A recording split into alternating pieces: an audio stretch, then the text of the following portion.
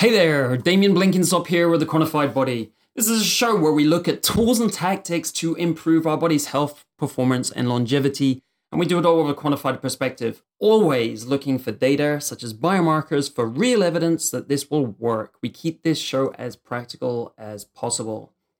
Okay, if you've checked out previous episodes like number 22 with Bob Troyer, we talked about the value of getting a good physician on your team so you can work on improving your health and even your performance in some situations. Because the truth is that none of us have optimal health, like high performance health if you think about it, because there's nearly always something you can do to improve how you feel and how you operate day to day. Today we're talking to a physician who's actually working in the field with patients in San Francisco, and he's made personal data from his patients an important part of the practice and how they get results. We look at where he has seen it work and where he has seen it not work, and where he believes that the effort and the time he put into it makes it worthwhile. So the return on investment of time and effort makes it worthwhile because you get some kind of upside and benefits, whether it be resolving the issues quicker or actually resolving the issue where it may not have been possible before. We're also going to dig deeper into the reality of using data in medical practices with your physician today. There's a lot of new labs available to consumers that we've talked about, many of them. Can these be used? And there's obviously a lot of wearables and other things you can track. So we'll be looking at where this is paying off more, where it's probably still too early yet, and where things may go in the next 5 years. Today's guest is Paul Abramson, MD. He has an integrative medicine practice in San Francisco. Integrative, so that means it combines conventional Western medicine, the usual type, and functional medicine, which we've looked at in episode 12 with Jeffrey Bland. Now, what's interesting about Paul is that he is also a former electrical engineer and programmer. And it kind of makes sense that he got into this quantified self-tracking aspect earlier than other physicians. He has his medical degree from the University of California, San Francisco, and he has an integrative medicine degree from Dr. Andrew Weil's Center for Integrative Medicine at the University of Arizona. I first met Paul at the Quantified Self 2014, where we were both presenting. He held a workshop where he was talking about some of the case studies they'd seen and in his practice where self-tracking had helped and where it had worked, and some guidelines that they'd already developed for making it work better. What is great about Paul, and I really appreciate, is his ability to see the two sides. He looks at the reality, the possibilities, and what's really practical and really happening today. So we get to a middle ground between the hype and the norm, say, where self-tracking isn't used at all, trying to get to this place where the practical reality is there. What can we actually do with self-tracking in medicine today and get some real results from it? As usual, to get the show notes for this episode, to get the MP3 download, links to everything we talk about, to get the tracking side of the equation, the tools and tactics side of the equation, all summarized neatly for you in a done-for-you way, go to thequantifiedbody.net/episodes and pick out this episode 31 there. If you want all of that in your email inbox, go to thequantifiedbody.net/newsletter, pop your email in there, and you'll put those show notes on automatic for yourself. Now let's meet Paul Abramson, MD. The Quantified Body. New technologies are bringing us more and better data on our bodies every day. This data promises to help us make better decisions for better health, higher performance, less disease, and greater longevity. In the Quantified Body, we explore this promise to find out where it is creating real-world results, improving bodies, and improving lives. I've been very imbued in like the conventional science-based, I put science in quotes, based world. And I've also been very interested in alternative points of view and meditation and what I would call consciousness and behavior and things that are in essence insubstantial in a material sense, but I think often just as relevant to our lives and well-being. And so in that vein, I had individual interests and pursuits in those areas. And then I went to work for Andrew Weil in Tucson at the University of Arizona in his integrated medicine program there. I was a residential fellow for a year, and we saw patients there and had case conferences with all of his... To take a step back, what does integrative medicine mean? Because we haven't really talked about it on the show before. Integrative medicine has 100 definitions. And it has been, I would say, used and co-opted by a variety of different people and interests over the years. As I define it, and I think I'm pretty much in line with Andrew Weil on this, integrative medicine is a way of looking at all of the available approaches, perspectives, tools, tests, treatments that are out there, and then looking at each individual as an individual and trying to make the match between what's going on for them and what is the best combination of approaches. So in essence, it includes all of conventional medicine and science-based, or whatever you want to call it, conventional medicine, and it includes alternative things, and it includes consciousness-based things, and mind and body, and it can even include spirituality and things that are unknowable as part of the paradigm by which you try to help people both understand what's going on for them and come up with a plan of what to do next. Right. So I think it's completely non-exclusive, and I also apply a very discerning and discriminating kind of eye to it, in that of all the available options out there, I'm going to evaluate each one on how useful do I think this is. And there are some things that do not meet my sniff test or my deep investigation that I do not. And once I've determined that I'm not really interested in something, or that I don't think it's going to be fruitful for me as one of my tools, I leave it to the side. So I do weed things out. It is not an indiscriminate approach of all is good. It is more like I'm going to start with an open mind and then apply appropriate skepticism and investigation to choose what tools I think are going to be helpful. And they may vary depending on the individual. And so I do not apply a one-size-fits-all approach to anybody. There's no one test or one treatment that I think is applicable to everybody, nor is there one paradigm that I think is applicable to everybody. So for some people, that is disconcerting. So is integrative medicine, is there an actual organization behind that? Or is it more, it's a term used for people who are dabbling in the functional medicine, the alternative, and the... Well, there is now a board certification in integrative medicine for medical doctors. Yeah. There is a consortium of academic centers in integrative medicine that includes many of the big tertiary care centers in the United States that have integrative medicine centers and research programs.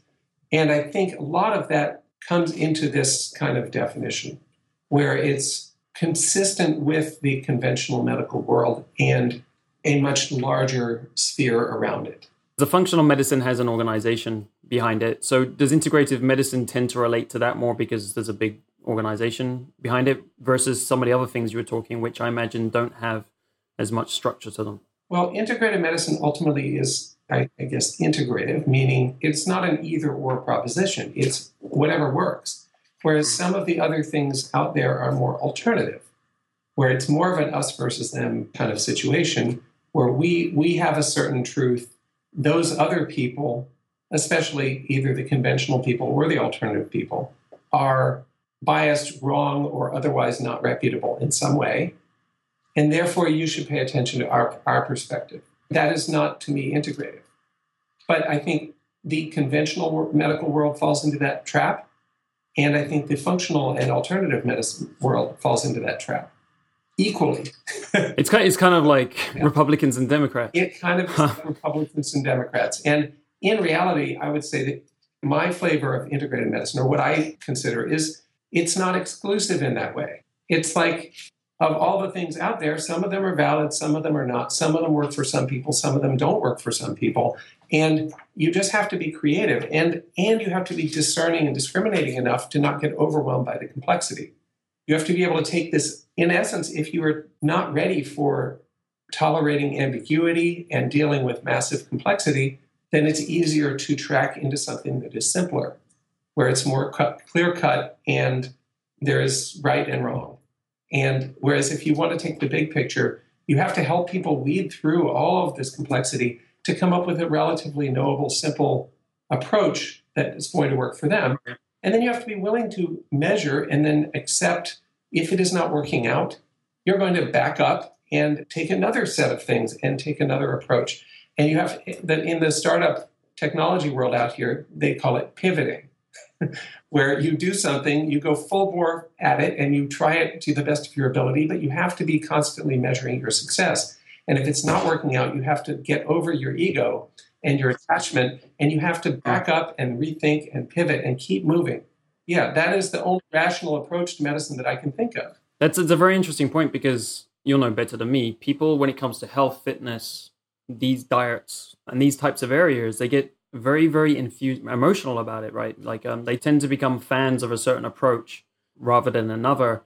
And I guess pivoting is like, I understand because I'm an entrepreneur, right? Like my first company, I didn't want to let go of it. I didn't want to change it at first until the pain in terms of profit loss got enough that I was like, okay, I have to be serious. And I was taught to be able to pivot and make decisions based on data. So I guess that probably happens a bit in the medicine world as well. Like people eventually get to this point of pain where they've been following some course because of interest, of love. And then they're like, okay, I have to try and get to some kind of data. Now, we first met, I'll be kind of briefly, because you were doing a talk at the Quantified Self Conference in 2013, end of 2013, I think it was. I think so. And so that's also one of the things you've dabbled in a bit in your integrative medicine. Could you talk a little bit about why you started taking an interest in that and have made that a part of your practice? Well, I think it does come back to what we were just talking about. You have to gather data about what's going on for each individual to decide, is this working? Is this not working? Or are there things happening that are not good that should trigger us, like your losses in your startup? Like the earlier you can detect and decide that things are not going to go down the right path, you should pivot. And yet, if you're not sure, you might continue to go on for a while and take more measurements. But you have to be constantly. And so I was struggling in medicine with a lack of feedback on my patients. We were meeting and setting a treatment plan in place, and they were going off to do it. And I just was not getting enough feedback to know whether it was working, whether it needed to be adjusted, or whether we needed to completely pivot and try something else. And so the promise with the quantified self approach is that it's not so much that there is a new sensor or a new test. That is interesting to me, but it's a new paradigm. It's a new concept that people are going to observe themselves and then perhaps feed that back into a medical doctor or some other practitioner or some helper that they have, a coach. But many people just decide to do it for themselves, where they're moving along with the plan and they're measuring and they're questioning and they're constantly trying to decide, do I keep going? Do I add? Do I subtract? Or do I pivot? And I started doing these kinds of experiments with people where you can then take all of human behavior and make it an experimental approach, where instead of saying, you have to take this medication for your high blood pressure forever, people hate that. What I do is I say, wow, your blood pressure is really high. We've measured it over a whole month, and it's always really high. We know that's going to wear out your blood vessels and your kidneys and your brain, and it ages you faster to have high blood pressure all the time. So why don't we lower it? And then why don't we start doing some experiments to see if we can find the cause or reverse the cause or come up with other approaches that are more agreeable to you if they're not really into taking pharmaceuticals every day, which many people aren't. And at such time as those things start working, we can think about revisiting. But I just say, while we're doing those experiments, let's limit the damage. And people respond much better to that. Instead of saying, oh, I'm just going to keep the high blood pressure going, and then in 6 months, I will have lost 40 pounds. Maybe that happens, maybe it doesn't happen. Maybe they lose 40 pounds and their blood pressure is still through the roof high.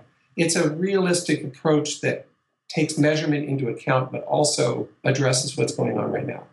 And the tools we have from Quantified Self, some of the technology, but more the paradigm of self-measurement and observation gives us some hope that the culture could shift into that kind of approach. So it's interesting in a kind of work relationship. How does it change the work relationship between you and the patient when you introduce this? Do you work out some specific metrics with them, or is it really very different? How have you seen this evolve in your practice and kind of because you've been doing it for a few years yet now, so I'm sure you've kind of cut some things that didn't work and you've taken some things that did tend to work and you've kind of got some type of best practice that you're starting to put in place. Well, it's been humbling. People are very different. They're different in their background. They're different in their medical and psychological situation. They're different in their social circumstances and their family and what the support is in their life to do things. And so some people actually just want me to say, this is what you've got, this is what you have to do, and to prescribe to them. And they go home and they take their drugs. And we limit the damage as best we know how with modern medicine. And sometimes that works out and sometimes that doesn't. But they don't have time or interest or even maybe the perspective to take a different kind of more proactive approach. And for those people, after I challenge it a little bit and determine that it is in fact how they want to be. It's interesting. Are they not interested enough in their health to, or is it because they're so busy with other things in life? What is the... Whatever reason, they are not in a position where they want to do something that takes more work, or really that sort of takes a more subjective view of reality. Like there is a way, there are many choices out there. It's not really black and white. Some people really want the black and white. It's easier for them psychologically, and it's sometimes they're just so busy. They're like, no way I'm going to have time to do experiments or even to take my blood pressure twice a week. We're just going to have to go without that. You know, especially diabetics. A lot of them just can't get to check their blood sugar. Type 2 diabetes, you know, it's not really medically mandatory in many conventional settings for them to check their blood sugar all the time. You just take the medications and get some blood tests every few months and see how things are going. That's very unsatisfying for an engineer like myself. I really would want data and feedback and optimizing. But many people are really not into that. It's either a cultural thing or just a logistical thing. They just aren't going to do that. Just out of interest, have you looked at the continuous glucose monitors? Oh, yes. Yeah. Have you been using those quite a bit or found them useful? Well, I mean, they are generally able to be covered by insurance. They're very expensive. They're about $1,500, somewhere around and there. And the supplies are also very expensive. Every week you need a new implanted sensor that could be hundreds of dollars. So it can really add up in a hurry per month and initial cost, such that many people aren't going to do that. Now, if you're a type 1 diabetic from a young age or even older age where you have no insulin around and insulin pumps are in the offing, then often they can be covered. But for type 2 diabetics, it's usually a completely out-of-pocket expense. And what I've found is that there are often incredibly great insights that one obtains from the continuous glucose monitor. But only some people get ongoing benefit. What kind of, does it enable you to take some specific actions? Will you see some kind of behavior that they're undertaking which is interfering with blood glucose or? I'm not really offering generally to watch their data continuously. Yeah. What we are doing is having them get self-feedback and then take notes in one way, electronic or paper, on their experiences with that data from the glucose monitor, because you have to calibrate them with a finger stick multiple times per day.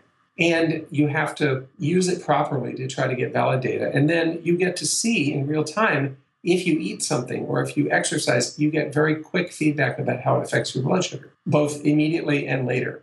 And so you can get pretty profound insights about that, and they are sometimes very unexpected. That some things lower your blood sugar and some things raise your blood sugar, and they don't match what the conventional wisdom says should happen. And then some things, people just have to get it in their face that, wow, if I exercise, my blood pressure or my blood sugar is so much better that it's motivating enough that it's going to make me exercise more. But a lot of people, after they get those insights, if they're type 2 diabetic, they can simply just use those wisdoms to change their behavior, and they don't have to go through the hassle of calibrating and wearing an implanted monitor that has something into their skin, changed every week and calibrated several times a day. A lot of people don't really want to do that ongoing. And so then when you look at the upfront expense for something that they're only going to use for a relatively time-limited period of time, in most cases, because most people are not going to want to be doing that level of hassle if it's not required because they're not type 1 diabetic, a lot of people choose not to do the continuous monitor. Maybe when we get the truly non-invasive blood glucose sensor that is both accurate and possible. I actually worked when I was an electrical engineering grad student at Stanford in the early 1990s. I was doing consulting for startups before there was the first tech boom, the first internet tech boom. And I worked for a couple of different startups that were trying to get non-invasive blood glucose monitors, where they would shine a light through you, or they would use ultrasound, or they would use various technologies to try to get from the outside your blood sugar. And the problem is glucose is such a small molecule and so hard to differentiate from other molecules that really a lot of companies went belly up back then, and they are still failing today. I think there's a couple of watches, or like I've seen them around. I haven't looked into I was concerned about the accuracy. I guess I'm a bit dubious about, because like even the continuous glucose monitor, which you were just saying, you have to kind of calibrate it, right? And it's got something actually implanted in you. So the accuracy of a watch with optical, I think they're using optical, would seem kind of unachievable at this point. Well, this was the exact technology that they were trying to come up with in this startup in 1992. And right. It ultimately did not kind of work out. And I think that at some point someone is probably going to do it, but to my knowledge, it has not yet been done in a valid enough way that you could actually take action on the results. But maybe there is something that I don't know about that came out this year. I don't continuously watch that literature. I fatigued of that somewhere about 15 years ago after watching failure after failure. So I would just say that the measurement technology concept is something that you need to be very skeptical about. Because if you're going to take bold action based on the numbers, it better be pretty accurate and reliable and reproducible and usable. So that is an ongoing concern for me. Now, more subjective measures, what we really came to in our self-tracking program here, one is that we don't apply a similar methodology to anybody. Everybody kind of gets a custom approach based on where they are and their readiness to do things and what problem they want to solve. But we've also really heavily weighted it toward what I would call subjective measures, require them to actually stop and pay attention to what's going on in their experience.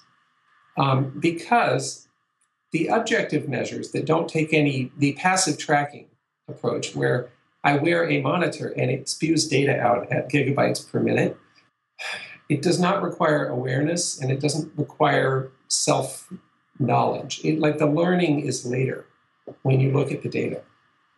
Whereas if to gather the data, if you have to introspect and think and become more aware of what's going on about your pain level or your whatever your symptoms are, or your emotional state, or in any way something that you have to pay attention to measure because we don't have a measurement for headache except by your self-report, the data gathering itself becomes a therapeutic tool.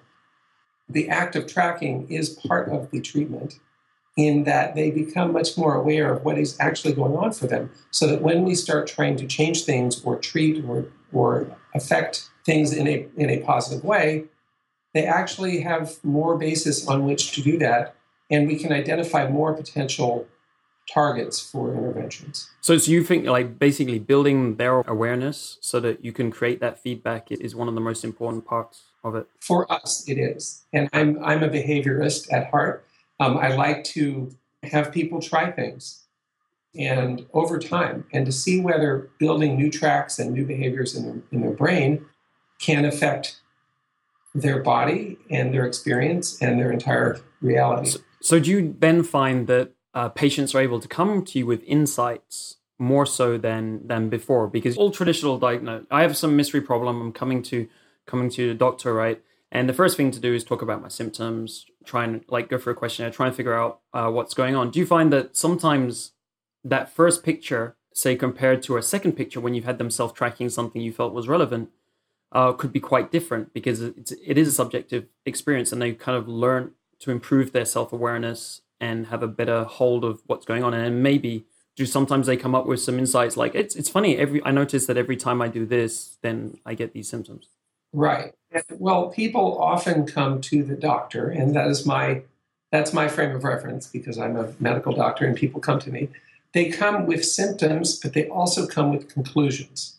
And they might be already having diagnosed themselves, or they might just have made some assumptions or conclusions about why they're having the experience that they're having.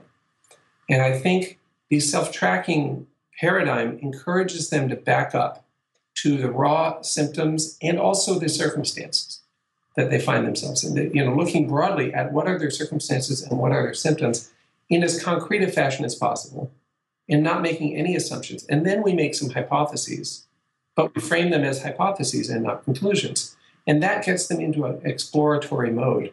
Whereas if someone comes to me and says, I have a urinary tract infection, and I am at Kaiser Permanente, and I have 8 minutes, I will prescribe ciprofloxacin to them for their urinary tract infection, and they will go away, especially if they say, oh, I've had them many times and I know what they're like.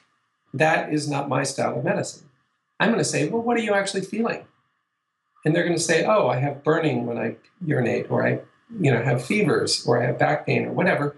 And it is very likely in someone coming to the doctor that they are correct in that circumstance. But if you take something, but sometimes they're not. Sometimes they have a yeast infection, and it's not a bladder infection, and giving them antibiotics makes it worse. So I think you should always back up, but then especially if it's something vexing, they have probably been trying to figure out and fix it on their own for some time. Weeks, months, years, decades sometimes. So if it were something, if their conclusions were correct, I mean, not their diagnosis, but their assumptions and conclusions, I believe they would have figured it out and they never would have met me. So therefore, the fact that they are coming to me with the time and expense and hassle of going to a doctor, it's very intimidating for some people. It means they are probably ready for a pivot. It's a sign that it is probably time to take a different approach. So if I can get people to back up and look at the raw data, the raw symptoms, and then we can look at all the possibilities and start to make some hypotheses. And some of the hypotheses might be the conclusions they have drawn, but they have to be willing to have some flexibility about looking at other options. Otherwise, I might be a poor match for them. If they just want someone to take their conclusions and follow their line of thought, then my view is, okay, they either don't need me at all, or they only need me because in California, I can order laboratory tests for them, or I can order medications for them, and that they cannot legally order on their own. So in essence, I am just a proxy for them having gone through the licensure pathway that I have gone through. And I'm not really functioning as a physician as I define it. And so I try to resist getting involved in just being a tool that they can wield. And I try to work with people who actually want to back up and really take a look at what is going on. So what kind of metrics have you typically found to be useful? You said they're qualitative. Are these ratings from 1 to 10 for symptoms, or what kind of things have you found that are useful? A wide variety of things. So with each metric, we have a discussion about what are we going to track? Like say for a headache, are we going to track mild, moderate, severe? Are we going to track 0 to 4? Actually, the numbers and bins of data collection that you define dramatically affect the results of your tracking. You have to all agree on what each bin means. What does 3 stars mean? It can vary widely over many people, and that makes it useless. So you have to, and then they have to have written down what each metric means so that they can apply it as consistently as possible over time. Because if they drift in what a headache of 3 means, then their data is going to be very hard to use. So we try to apply the sort of N of 1 controls as best we can to define things clearly, to revisit them, to keep people calibrated. And then try to figure out, is it a -2 to 2 scale, or is it a 0 to 4 scale that's going to be helpful? And try to make it as simple as possible so that people can actually do it in real life. Sometimes you have to use subjective, like narrative data. And that's why we've taken a coaching model rather than a computer analysis model, because the most interesting things sometimes are the things that they write. Their observations about the process or about the data. It could be a picture of something. It could just be their description of how they were feeling at the time that they had the high blood pressure. That's actually much more interesting. So is that like a journal alongside whatever you're tracking? Yeah. And it could be an electronic journal or a paper journal. My challenge with technology tools is they have to be paper. If they do not win over paper, then you have to question why you're using technology. It's interesting you brought that up because I struggled with my own problem, just figuring it out. And what kind of first worked for me was using Evernote as a journal. Sure. Just kind of like a diary every day, one note for every day in a folder which was called Health Diary. And then also tracking some metrics. And like, that's interesting. I wrote... Paperettes. It's almost paper, right? Right, yeah. And it's easy to search. I mean, that's why it's nice, because if you have some kind of hypothesis in your head, you can select that folder and you can search for that keyword, and you're like, oh, look, it happened on 4 days and maybe it coincides with the metric. Sure. And that's what I would call primitive technology like paper. And sometimes it is the best approach because something much more complicated will keep you from gathering the data because it's too cumbersome. It's been very hard to apply machine learning and machine interpretation of data because the raw numbers rarely have the meaningful insights. And our basic model, we've gotten more flexible about exactly how we implement it. Initially, we were doing a weekly coaching model where people would track, the data would be shared with a coach who would meet with them in person or virtually every week to review their data and basically elicit their memories of what happened that week that they had not taken down as part of the data. So they would use the pictures or numbers or whatever they had tracked, and people remember a week, most people. Whereas if you go back a month, people do not remember the moment-to-moment experience they were having, which is probably why psychotherapy is typically a weekly model, because you don't have to reinvent the wheel every time. You can build on the previous week because you remember. And so the coaching model would allow people to tell the story around the data, and then the coach would concisely record the story and plug it into the project or the experiment that we were running and try to write down the story and the insights that could be taken. And then the insights and the summary of the story could be fed back to me, the physician, where very quickly I could think about it and apply my perhaps greater perspective or set of ideas and make suggestions. And so it became very time efficient for me. Rather than me going through the data for an hour every week, I could go through the coach's notes for a few minutes and be almost as effective. And in some cases, much more effective than I could be trying to be the coach myself. The raw data was almost never the actionable.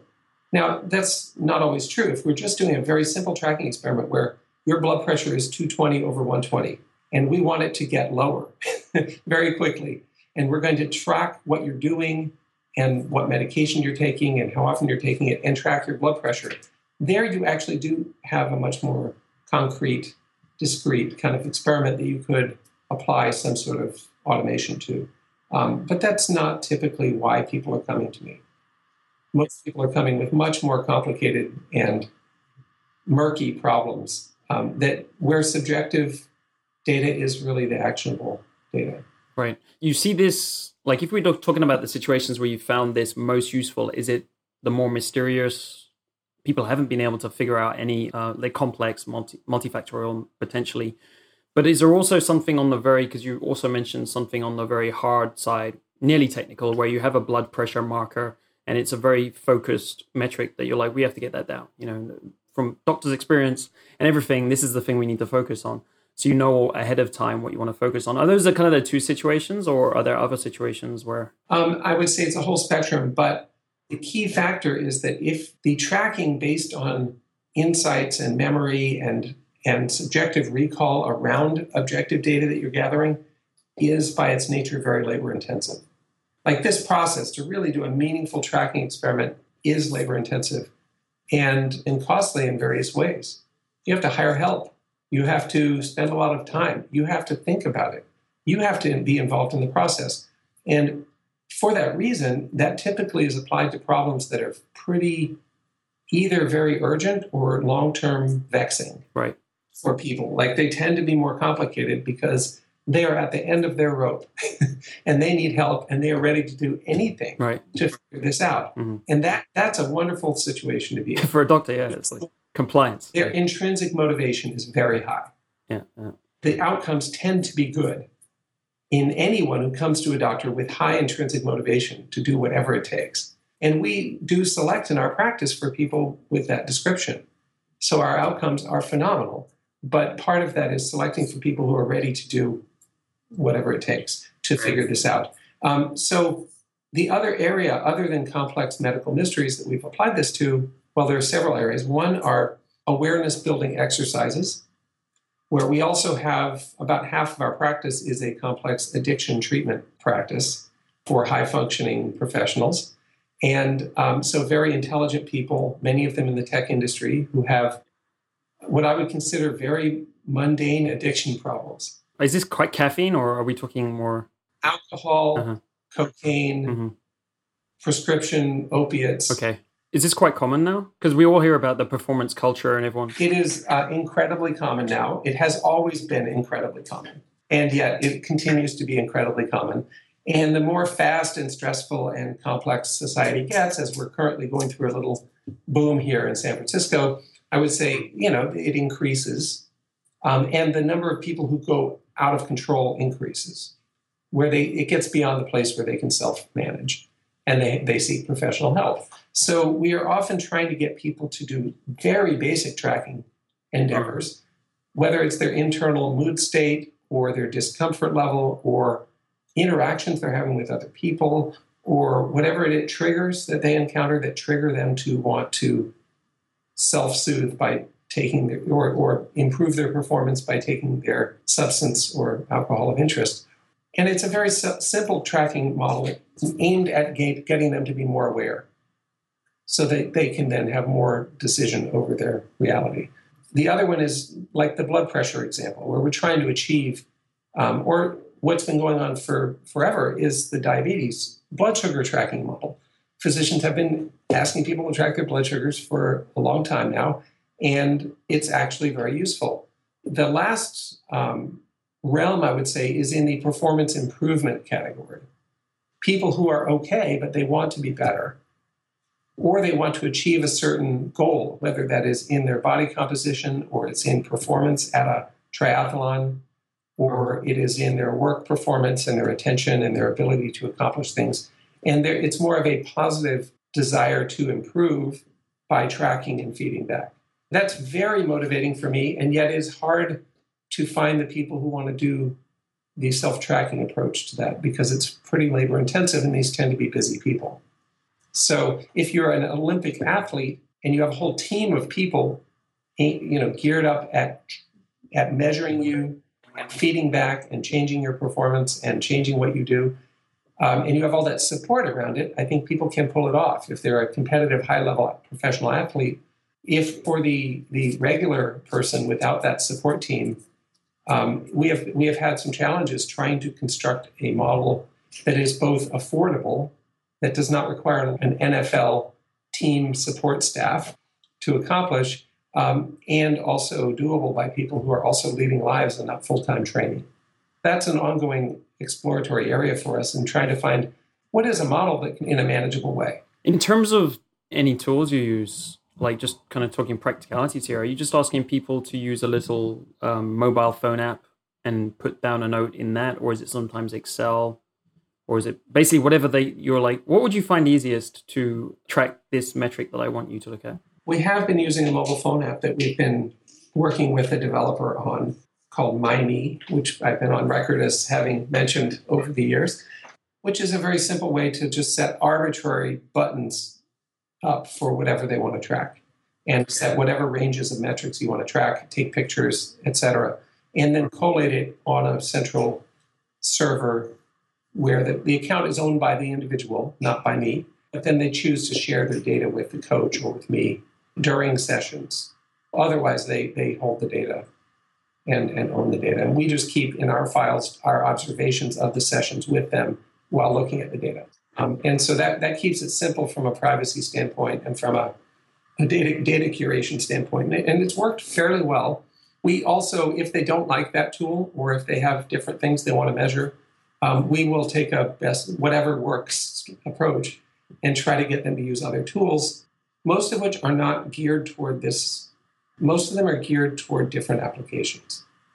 Most of the existing tools, amazingly, there isn't a good, flexible, generic tool that's consumer available where you can also involve a team.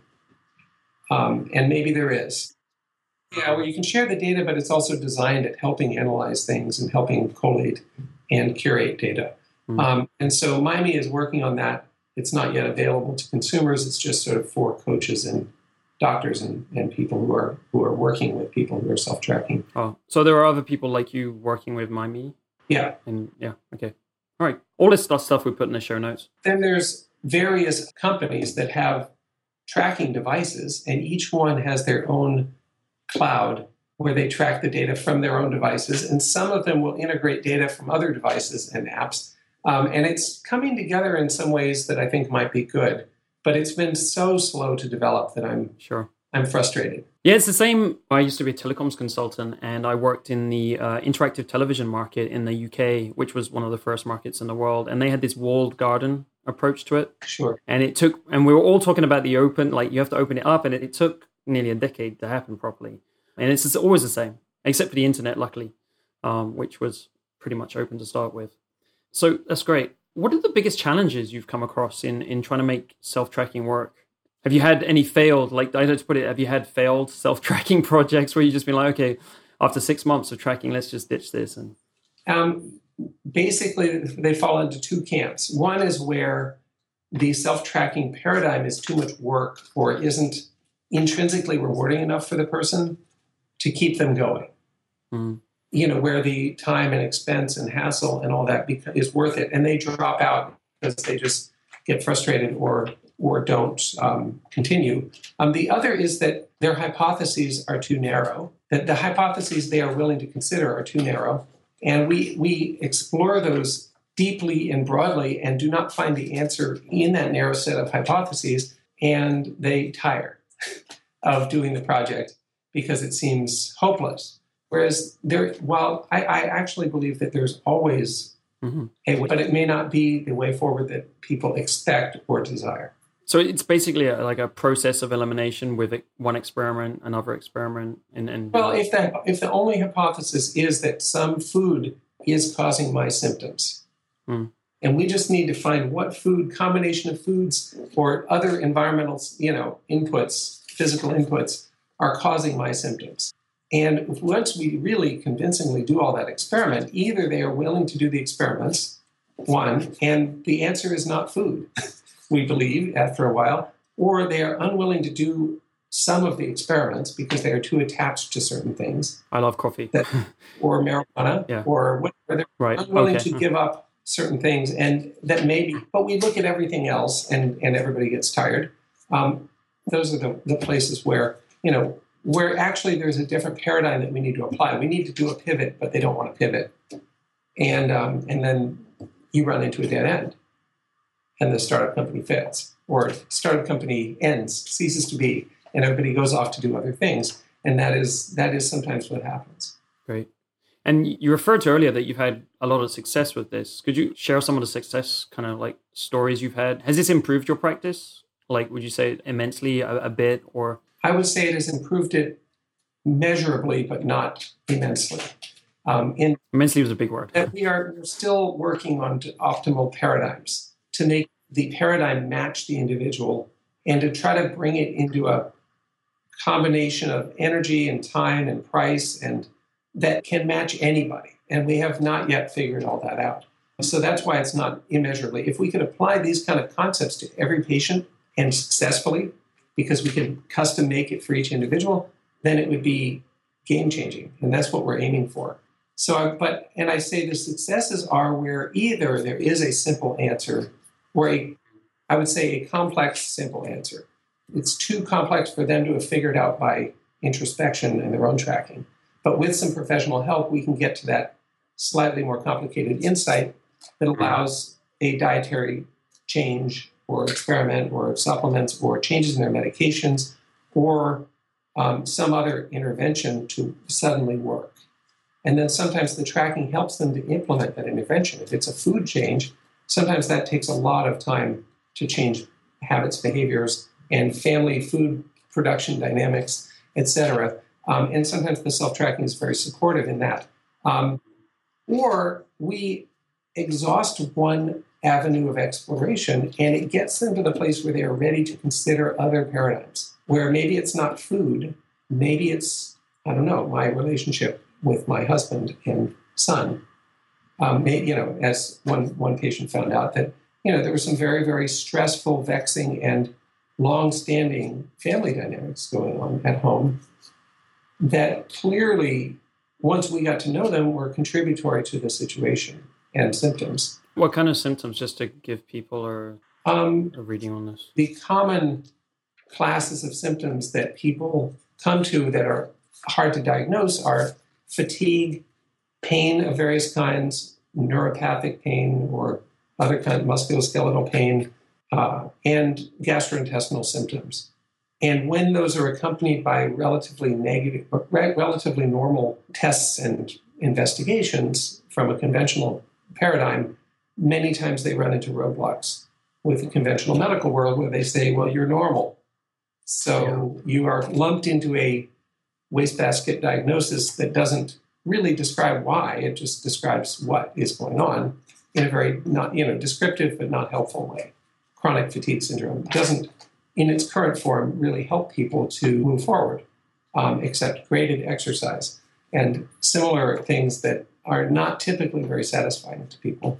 And when they work, it's great, but some people, that's not the whole answer. It could be very inflammatory conditions and rheumatologic conditions that do have objective markers that are abnormal, but don't fit into any paradigm, so that you're not tempted to throw heavy drugs at them.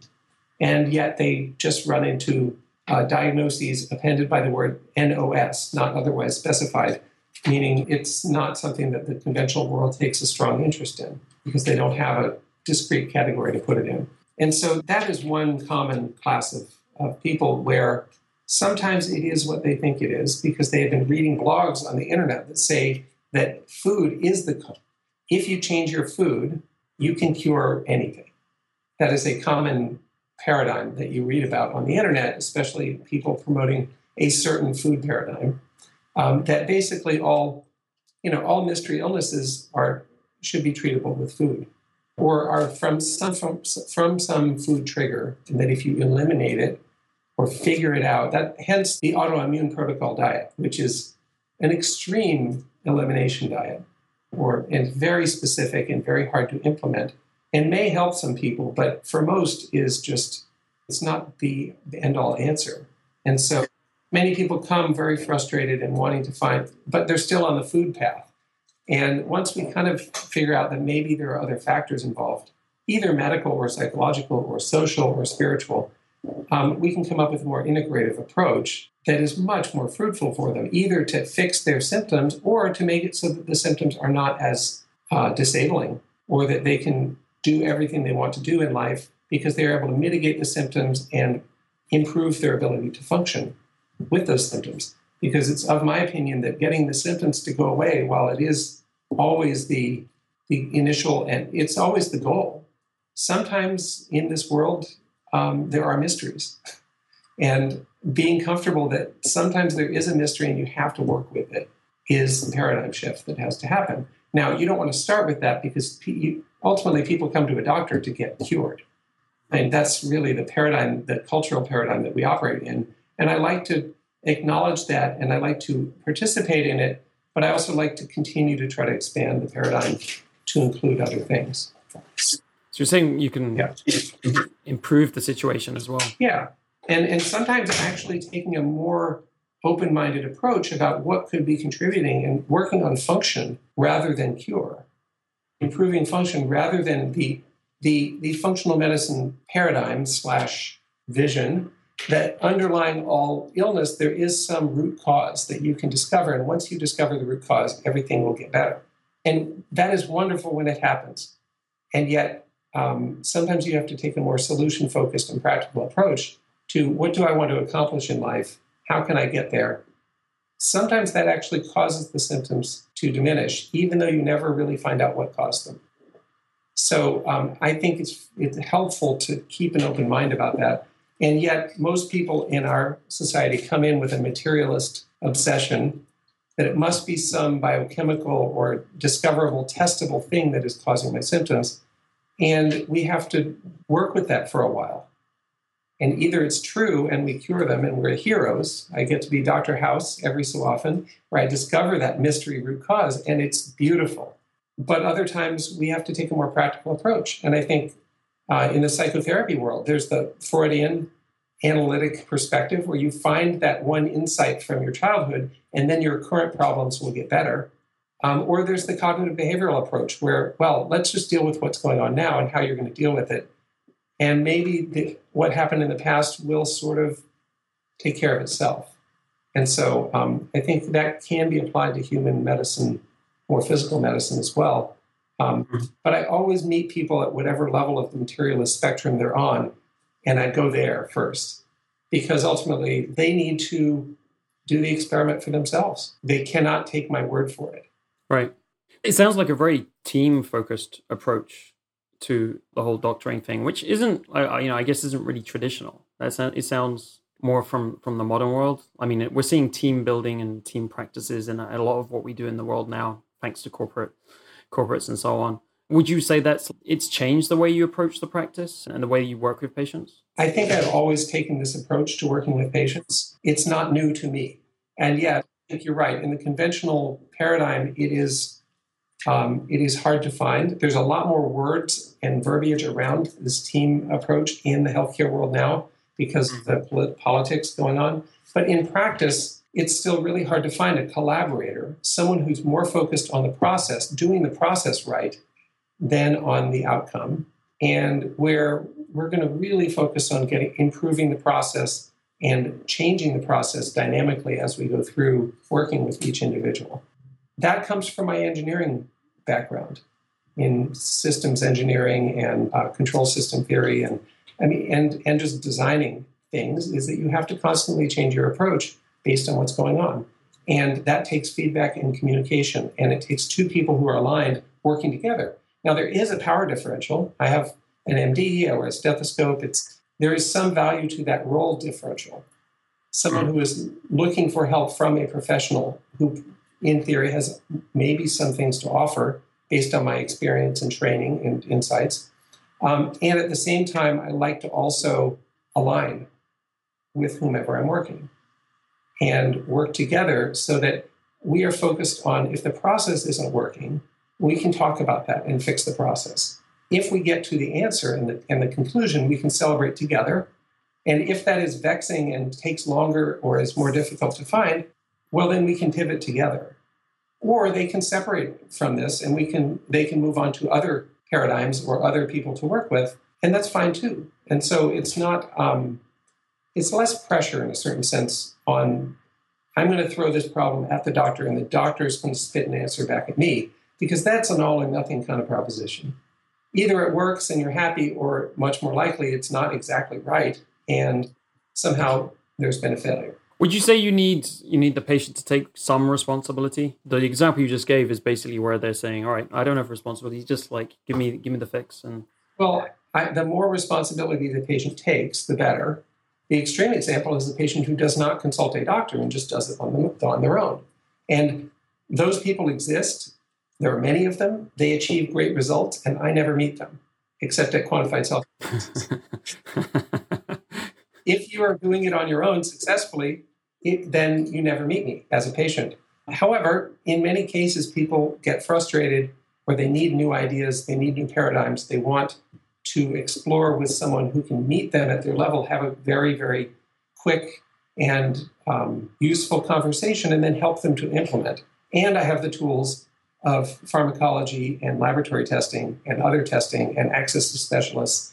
I have all the medical tools at my disposal if they are appropriate. And the experience. It's all good doing an N=1 experiment, but if someone's been overseeing hundreds of experiments, yep, they learn things from those experiments in themselves, which could be relevant to your case. So I think so, except I'm continuously amazed at how individual people are. Now, even in problems that are relatively, I would say, conserved among individuals, like alcohol in the human brain, it's really not that.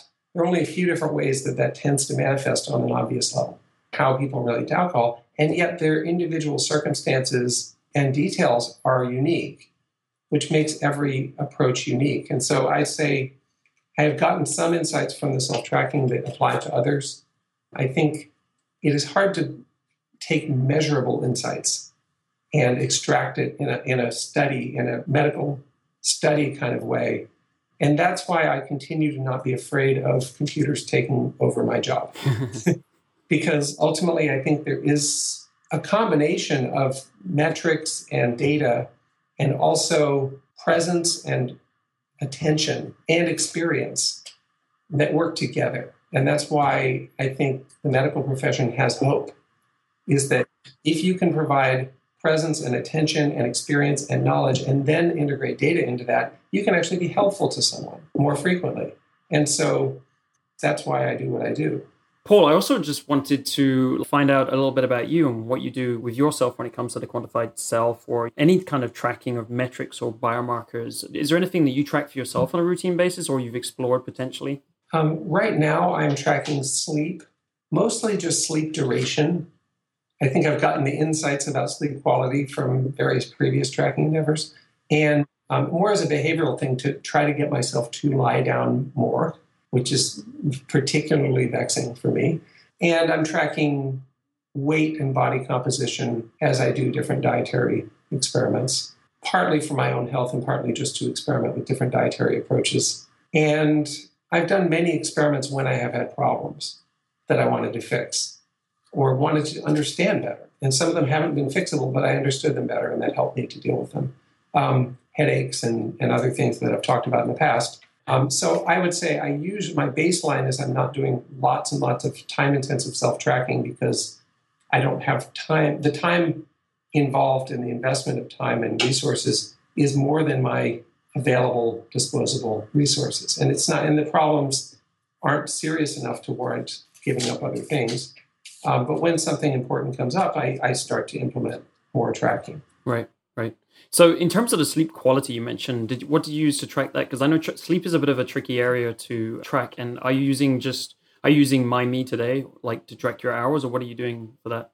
It all started with the Zeo, rest in peace, right? Yeah. And which allowed you to get some, albeit not 100% accurate, EEG data out of your sleep and sleep stage. And it was very nice. And I didn't mind wearing a headband every night, which some people found objectionable.